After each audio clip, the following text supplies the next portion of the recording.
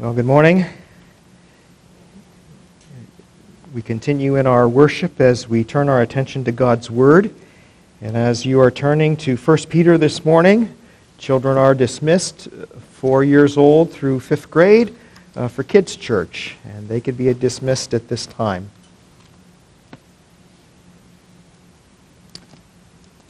And as you are finding 1 Peter chapter 2 this morning, let's look to the Lord in a word of prayer. Father, we continue in our worship as we open your word together. I pray, Father, that you will help me as the one bringing this message to be faithful to your word, to communicate it clearly, O God. And may the things, O Lord, that you have taught me, may I abide in them, and may I be able to faithfully communicate them clearly. May those who are in the hearing of this message also respond to what you are saying. And Lord, may you accomplish your will and your purpose in and through us, we pray. In Jesus' name, amen. Well, we come this morning to the second section in Peter's first letter to believers who were scattered around the Roman Empire. Many of these first century believers were displaced due to rising persecution. And one of the questions I think that Peter is answering his readers is this: how is the Christian, the Christ follower, to live in a world which is hostile, for the most part, to the gospel message and to those who bear it? He answers in part, in the first section that we looked at together in his letter, that it's important for us to know who we are in Christ. He focuses on our salvation in Christ and what Christ has done to make us his very own. But in this second section of the letter that we're looking at today and over the next couple of weeks, he's answering the question specifically, how do I live then?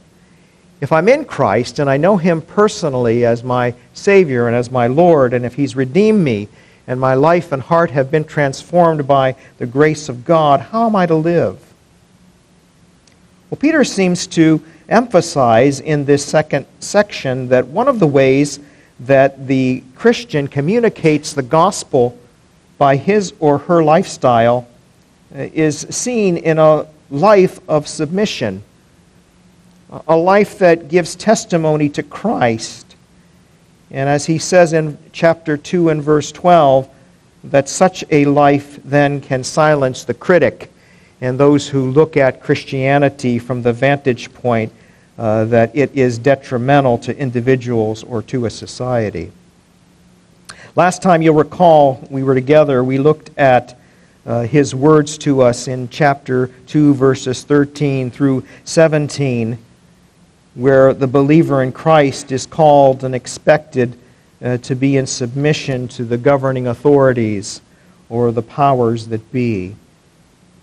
And today we're going to look at another relationship that we find ourselves in, and I'll explain it here in a moment, but that we're to be submissive as slaves or as servants in verses 18 through 20. But before you bristle, or before you become upset or reject the text or this message, it's important for us to understand the first century culture and context in which these inspired words of God had been penned. In verses 18 through 20, Peter is addressing the slave and the master relationship. Now, in the Roman culture, slaves were commonplace. In fact, one estimate says that there were approximately 60 million who found themselves in the place of servitude. And I came across this interesting insight from Wayne Grudem in his commentary on 1 Peter. He writes, "It must be remembered that first century slaves were generally well treated and were not unskilled laborers, but often managers overseers, and trained members of various professions, such as doctors, nurses, teachers, musicians, and skilled artisans. He goes on, there were extensive Roman legislations regulating the treatment of slaves. They were normally paid for their services and could expect eventually to purchase their freedom. So it's a little bit different understanding than what we sometimes immediately comes to our mind when we hear the term slave. And I'll say more about that word here in a moment. But someone might ask the question, especially coming from the 21st century, and maybe even people from centuries prior to us may have asked the question, if slavery, with all its potential for evil, existed, why did they not call for slavery's eradication when they were writing these letters and penning these words? Well, let me suggest some things to think about in answering that question. First of all, you have to understand that this was the accepted culture of the day. Not saying that it makes it right, but 60 million slaves would indicate that this was widespread in the Roman Empire at this time. It also must be understood that when the Gospel writers and the New Testament writers were inspired by the Lord to write their instructions and their teachings concerning Christ, that slavery was not the foremost purpose that was being addressed in the Gospel. In fact, the New Testament would indicate that both enslaved individuals and free individuals each come to God by way of the cross. There's no distinction of need nor of the blessings bestowed by God to all those who trust Christ and come to faith in Him and are saved. In fact, both a slave and a person who is in a position of master, if they were in Christ, were part of God's church, God's family, and God's kingdom. In fact, I know I had you open to 1 Peter, but turn back a couple pages in your New Testament to Galatians chapter 3. Because interestingly, Paul had a lot to say about this topic of slaves in his day. And Paul made this great declaration which answers the question, how does one become a child of God? How is one made right with God?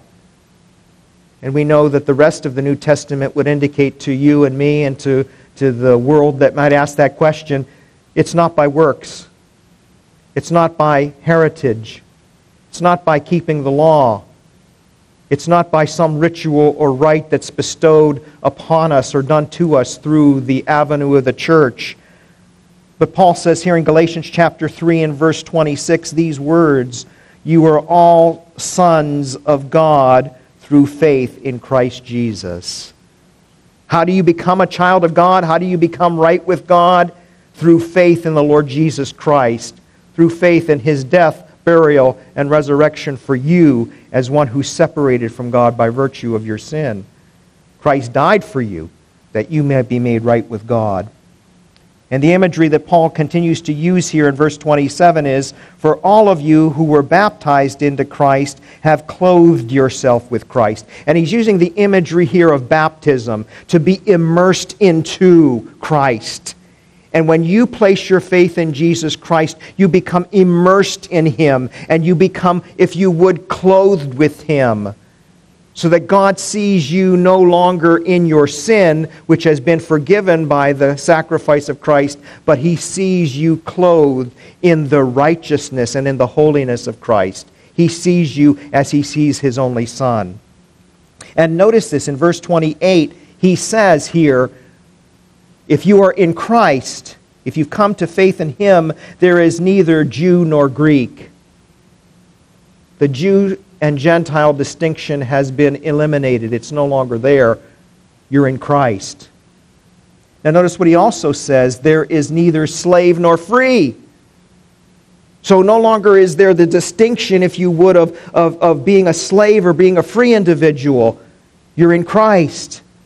Notice he also says that there's neither male nor female, for you are all one in Christ Jesus. And he's indicating here that we are made one in Christ. We are all on equal footing before God by virtue of having come to Christ by faith. And whether you are slave or free, whether you are a male or a female, whether you are a Jew or a Gentile, you all come by way of the cross. And someone has said the cross is the great leveling field, where all, both small and great, come by the same way to God. Why? Because we are all sinful people. That is the lot of humanity apart from Christ. So, this, as I said, the gospel is given to both slave and to free equally. And if the gospel message, in answering this question of why was slavery not called for to be eradicated, number 3, if the gospel called for believing slaves, notice that, believing slaves to rise up and rebel, this would give proof or provide fodder to those who said the gospel is destructive to society and makes people's enemies of the state. You also have to keep in mind as well that slavery did exist in those days. And what would you say to those who could not be freed? What about those who serve in difficult positions and cannot leave? How are they going to respond in their situation as Christ followers? And one last thought along these lines. Let me just say that the gospel, in fact, was the catalyst that brought about the end of slavery in many contexts. And this was brought about ultimately as individuals come to faith in Christ and have their hearts and their minds transformed, resulting in slavery being eradicated and seen for the destruction and evil that it could and in fact really was. Now, hear me. I am not suggesting that the Bible teaches slavery as an acceptable practice or way of life. But in this context of 1 Peter, what he is addressing is this: how is the believer to live and conduct oneself in a fallen world, even where slavery exists? Especially if you're the one that's the slave. Well, let's look at what Peter says here in 1 Peter 2, 18 through 20. He says, "Slaves, submit yourselves to your masters with all respect, not only to those who are good and considerate, but also to those who are harsh. For it is commendable if a man bears up under the pain of unjust suffering because he is conscious of God. But how is it to your credit if you receive a beating for doing wrong and endure it? But if you suffer for doing good and endure it, this is commendable before God." Let's begin by looking at these verses together. And let me just say, if after the conclusion of this message you are unclear of what I'm trying to communicate to you, or you come away with an impression that is maybe mistaken, at least from your perspective in the way I'm handling Scripture, please come and talk to me, because I might be looking at things from a perspective and missing something, and maybe you're misunderstanding me as well. But please hear me carefully in what we share together today around these words. First thing I notice here when I look at this text is the word in verse 18, slaves. I did not realize this, but the word that Peter uses is not the typical word of doulos, which was used for common slaves in that culture and in that time. The word that he uses, and it's found only 4 times in the New Testament, is the word oiketes. Oiketes. It's interesting because the root of that, oiketes, is the word for house. And this word is better understood as servants as opposed to slaves. Most versions, the King James, New King James, ESV, NASB and Liberty, the Legacy Standard Bible, all translate that word servants. And it can be understood with the idea, as one person says, is one who is in the same household. Interestingly, and I didn't know this as well, that the Latin translation of this New Testament verse uses the word domesticus, from which we get house servants, or the term domestics, or people who serve. It a little bit is contrasted with the concept of doulos, that's translated slave, where a person willingly serves or is put in a position where they are indentured to serve and have no choice. Interestingly, just by way of some other scriptures where this is used, Jesus used that word of oikotes, this servant concept, when he says, Luke 16:13, no one can serve two masters. It's also used by Luke in describing Cornelius, who was a Gentile, who sent his servants, his household servants, to seek after Peter. And ultimately, through Peter, this man Cornelius heard the gospel. Paul said in Romans 14:4, who are you to judge someone else's servant? And the idea behind that is that these were household servants being addressed, and these household servants lived fairly normal lives, if you would. And in a lot of contexts, they were individuals who had sold themselves into a period of service for a period of time. Barnes, who wrote a commentary back in the 1800s, indicated that this concept of being a servant was an individual who voluntarily hired themselves out to be such. Now, you might say to yourself, but in a society such as Rome or any other society where slavery might exist, or this type of servitude, isn't the structure in society open to abuse and mistreatment of others? And the answer to that is absolutely. Human nature being fallen and sinful, the answer is yes. There can be abuses. There are abuses today in the structures that exist within our culture and in our society. But you might ask yourself the question, but what possible relevance or application does this have to me? After all, we live in the 21st century. We don't have necessarily household servants or slaves in any form that we know of. So what could possibly be the application for you and for me today? Well, let me suggest to you, as does Grudem, and I had this idea before Grudem, I checked his commentary, so we're on the same page, so to speak. But just let me read his little quote. He writes, quote, the word employee, though not conveying the idea of absence of freedom, does reflect the economic status and skill level of these ancient slaves, better than do the other words servant or slave convey today. So in other words, take the text and where it says slave and master and think about it in this context in our modern day, employee and employer.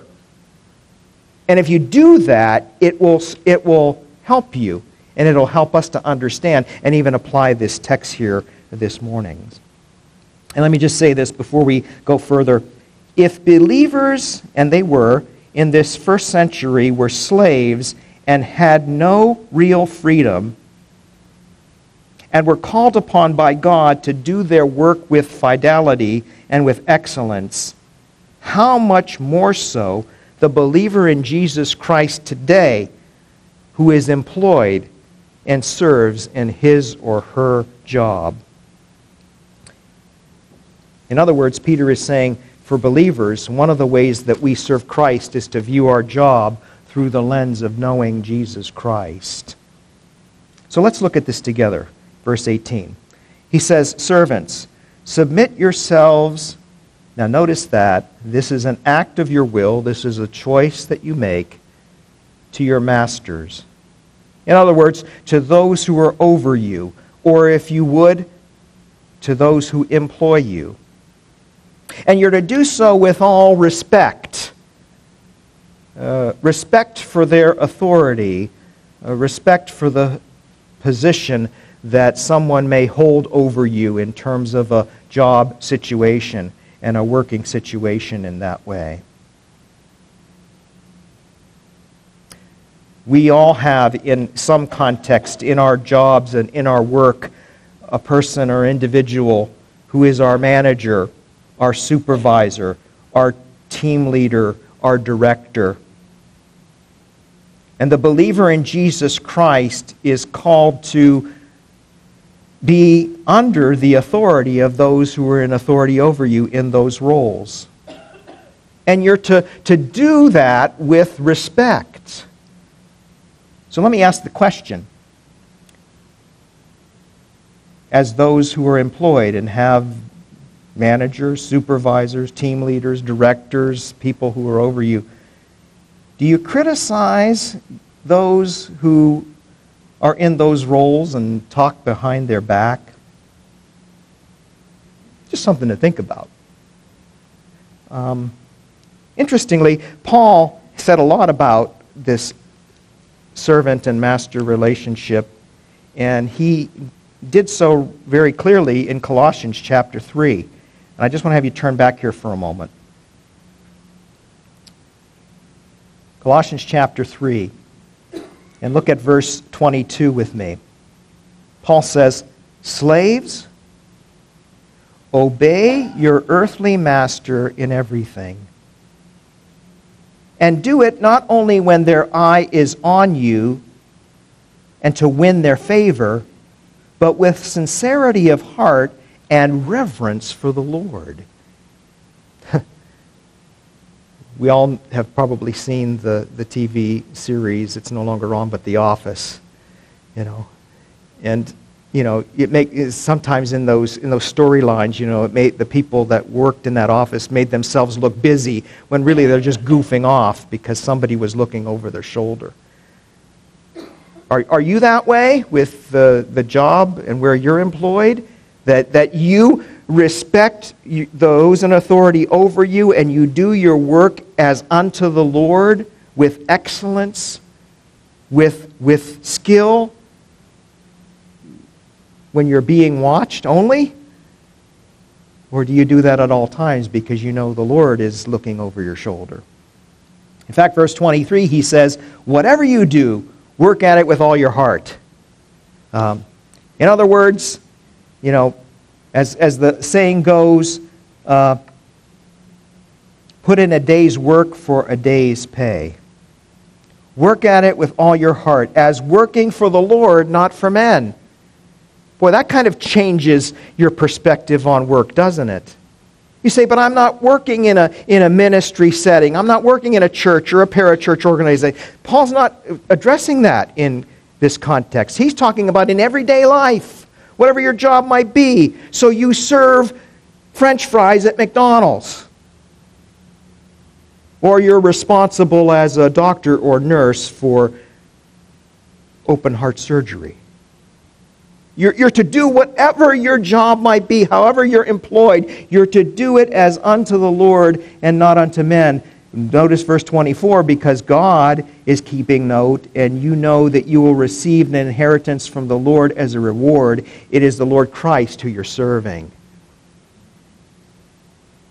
I think it was C.S. Lewis who made the statement that what is the difference between the secular and the sacred?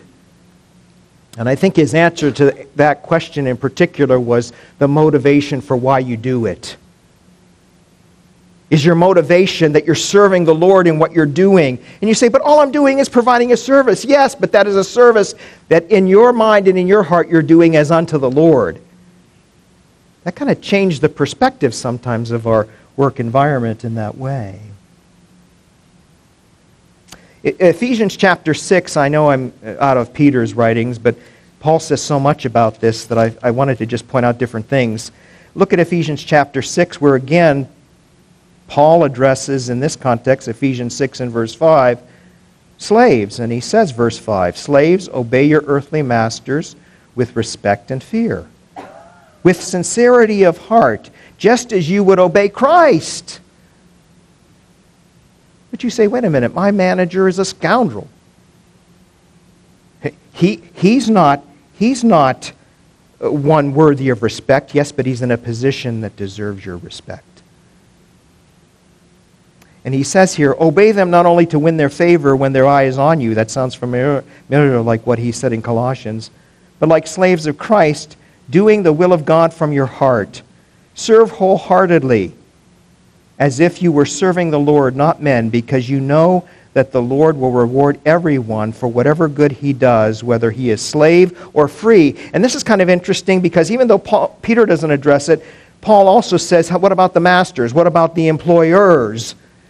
You're putting all this on the worker. What about the ones in management? What about the leaders? What about the ones who are doing the employing? Isn't there a word for them? Yes. And notice what he says. Masters, treat your slaves in the same way. Don't threaten them, since you know that it is he who is both their master and yours in heaven, and there is no favoritism with him. You need to do your job well, as unto the Lord as well, knowing that you have a master over you, who is Christ, when you're in that role of authority and position. Now, notice what Peter says. Back to 1 Peter. So what does this say here to you and me as Christ followers? Well, I think that when we put it in our modern understanding and context, it would suggest to us that if we're employed and we're a believer in Jesus Christ, we should do our best as unto him. Some of the ways that we do that is by being on time. And wouldn't you know that I was late coming into the service this morning? But being on time. I worked for Wegmans years ago in the produce department, and I was amazed at how many people were on the schedule to come in at a certain time, and they'd just sort of stroll in whenever they felt like it. I don't know, maybe that's just the norm today, but you should be on time. A second thing is you should do your best. That's another thing. I happened to be in Walmart here about a month or two ago, and I kid you not, I don't know if this is the way that they maybe do things in communicating to their employees, but every single person that I saw that had a vest on that said Walmart was walking around looking at their phones. They weren't doing anything. They weren't facing the shelves. They weren't putting out product. They were just walking around kind of like this, And it was like, "Excuse me, I need some help here," because I did need help looking for something. And it's like they're in their own little world. What about being trustworthy? If you're handed a responsibility, are you trustworthy with that responsibility? Are you honest? Are you dependable? And do you seek to maybe avoid criticism where everybody else is, you stay out of that fray? I'm amazed how many times I'm in a context where it's a grocery store or something else, and I hear employees, and all they're doing is, I had to come in because that person called off. And that's the kind of stuff they're talking about in the context of those who they're there to serve in their given role. Or, that the manager expects me to X, Y, Z. I mean, is that reflective of what a Christian should be like, who is wanting to do his best as unto the Lord? It was said one time, years ago, when James Dobson was still the director of Focus on the Family and Speaking, he was talking about this whole issue of employment. And he says he knew of people who own businesses who said they are not going to purposely necessarily hire Christians any longer because they seemed to be the most slackguards that they had working for a Christian. And notice this, Peter says back in 1 Peter chapter 2 and verse 18 that you are to show this respect not only to those who are good and considerate, not only to those who are good people to work for, saying, I love my job, I love my manager, I love the person that gave me this job. Think of Michael Scott working for him. You'd probably love working for him. Maybe you wouldn't.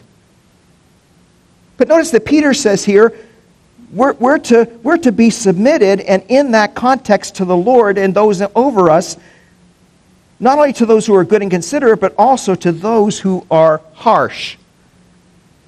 And I asked Jonathan last night for an example of a contrast between a Michael Scott kind of manager and a harsh one. And here's the two that we came up with. If you know the movie It's a Wonderful Life, how many of you have seen that? You know what I'm talking about. Quite a few of you. You know that there's Mr. Potter. And he's in a wheelchair, and he has his servant who's pushing him around. He's slapping on his thing. Look sharp! Look sharp! How would you like to work for a person like that? Another example might be, and again, it's another classic, Charles Dickens' A Christmas Carol. Scrooge. How would you like to work for Ebenezer Scrooge? Bah humbug. Worried about using too much candles because you don't want to spend the money to... Think in that context when he says, even to those who are harsh. Well, doesn't that give me justification to protest and do this and do that and to not do my best because, after all, that person's a scoundrel? But notice what he says here, verse 19. For this is commendable. And I'll say more about that word here in a moment because it comes up again. If a man bears up under the pain of unjust suffering because he's conscious of God. Kind of interesting that one translation says that God is pleased when you bear up and you are suffering in a context. You get the blame for failure. You get chewed out. You're called into the office. You're called onto the carpet because of something that happened that wasn't your fault. And you know what? You bear up under that. Why? Because you're mindful of God. You're conscious of God. And you could say, maybe you can't say it to your manager or to those in authority over you, but you could say before God in your heart, before God, I have a clear conscience. I did what was right. But now I might being suffered for it. The New Living Translation says it this way, for God is pleased with you when you do what you know is right and patiently endure unfair treatment. Why are you doing this? Because you're a Christian. Because you know God through Jesus Christ. And knowing Him means that you will do what is right in your profession and in your work. Let me just say, this means you will not doctor the books because the boss asked you to. You will not use legally obtained information to give the company an advantage. You will not lie to clients about the products that you might make or sell. You will not cover for the failure or incompetence of fellow workers or even for your boss. You do not allow anything that violates the Word of God or your conscience to be realized. If you're being asked to do something illegal or something wrong that's contrary to Scripture, you stand your ground. You might say to yourself, well, what if I lose my job because I do the right thing? Well, let me just say this. Do you really believe that God is in control and sovereign? And that He won't take care of you if you did, in fact, the right thing and were disciplined or even let go because of it? Because Peter says here, one of the reasons that this structure and this relationship exists in the work environment is verse 20. But how is it to your credit if you receive a beating for doing wrong and endure it? In other words, if you did mess up, if you did do wrong, and you're called on the carpet and you're disciplined for it, and you have to endure that, that's not to your credit. God isn't necessarily saying, well done, thou good and faithful servant. You got what you deserved. Let me say this for an example. If the boss says to you, you come in late again, I'm going to dock your pay, say $100, and you come in late again, and you say, well, I'm being persecuted because I'm a Christian. No, you're being disciplined because you were late. That's not commendable before God. But he puts the contrast here, verse 20, but if you suffer for doing good and you endure it, this is commendable before God. There's that word again, commendable. Did you know that that's the Greek word charis, from which we translated grace? This is grace with God. I like what one commentator said, H.A. Ironside, when he says here that this is grace active in your life, enabling one to bear up under unjust suffering. God is pleased when we at times endure things that are unfair and unjust, and we do so in a way that reflects Christ. And you might say to yourself, where do we see that Christ ever endured something unjust?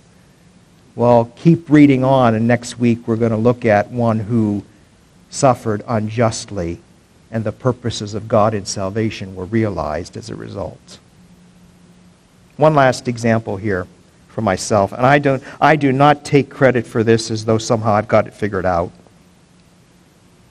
But as I mentioned here, I worked for Wegmans for a number of years in Erie, and I may have shared this before, but my attitude wasn't very good when I worked there. I left the pastorate. I was working full-time in a grocery store, and Wegmans was a great company to work for. Don't misunderstand me. They were great. If you ever want a job and a career in the grocery store industry, Wegmans is one of the companies I would recommend. But my attitude wasn't always best. I didn't like getting up at 5 in the morning to start, sorting through produce and doing things like that. And I can remember at the time also thinking about, why did I leave the pastorate? Why did I leave the why am I here? And I can remember praying in those times of arranging the fruit and different things and making orange juice and coring pineapples. I did that for 40 hours a week for a couple of years. I wasn't really happy there, and it showed. In fact, my department with the juice and the fresh fruits and all that got an award because we made the most money for the department, so they took a picture of me standing in front of the pineapple display. My friends gave me the nickname Pastor Pineapple, by the way. And I was standing there, and Marty probably remembers this. They took a picture of me and they posted it in the produce department of the section of the department that made money. And my picture was there, and there's a scowl on my face. God had to deal with my heart because I wasn't right. Finally, when I was brought under the conviction of the Spirit that I wasn't doing my best, I wasn't living according to the Scriptures, I was being a bad witness for Christ in this context, I started to straighten up my approach and my doings. And I can remember the produce manager, Jerry, said to me at one point, he says, I want to talk to you. And so he called me over and we were talking at his desk, and he says, something's different about you. He says, I've noticed that you're doing your job a little bit better. What's going on? And I said, Jerry, I come to realize that it's my job to make you look good as produce manager. That was it. I didn't go on his whole diatribe of, all that. Lo and behold, not because of me, but Jerry's wife was a member of the First Alliance Church in Erie, Pennsylvania. And ultimately, Jerry came to faith in Jesus Christ. Now, I'm not saying that my change in attitude had anything to do with his coming to faith in Christ. However, I realize that in that context, I am there under employment by the Wegmans Corporation, Wegmans family. I am responsible to a manager, and I am there to do my best. And in fact, their motto was, every day you get our best. And I had to learn that firsthand. And I think that that fits in with what Peter is saying to those who are in a context where they're serving, and it may not be pleasant. It may not be easy. It may be very difficult. But you have the resource of Jesus Christ as your Savior and Lord, and the work of the Holy Spirit and the wisdom of God that can help you to do your job as unto Him with excellence and ultimately for the glory of God. May our work ethic be positive as a witness for Jesus Christ, and may we live out this portion to the glory of God. Shall we pray?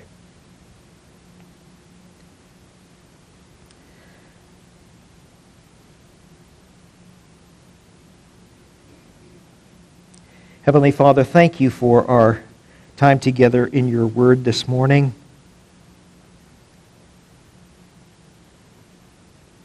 We know, O Lord, that in our work as individuals, we don't always find it pleasant or even find the satisfaction that we long for. But Lord, you call us first and foremost to a relationship with yourself and to respond to our given circumstances in light of who you are and our relationship to you. So, Father, it is my prayer for myself and for all who are in the hearing of this word today that we would once again give ourselves to Christ, that we would seek to live for Him in each circumstance, and in particular in the jobs and in the work that we have to do. May we do our work in such a way, Lord, that it really reflects the character and nature of God, in that we are trustworthy, we are honest, we do what we can, but with a dependence upon you, Lord, because apart from you, we can do nothing. Yet we know through Christ we can do all things. So help us, Father, to live and to work in such a way as to glorify Christ. And give us your strength, O Lord, to live out the truth of your word. In Jesus' name we pray. Amen.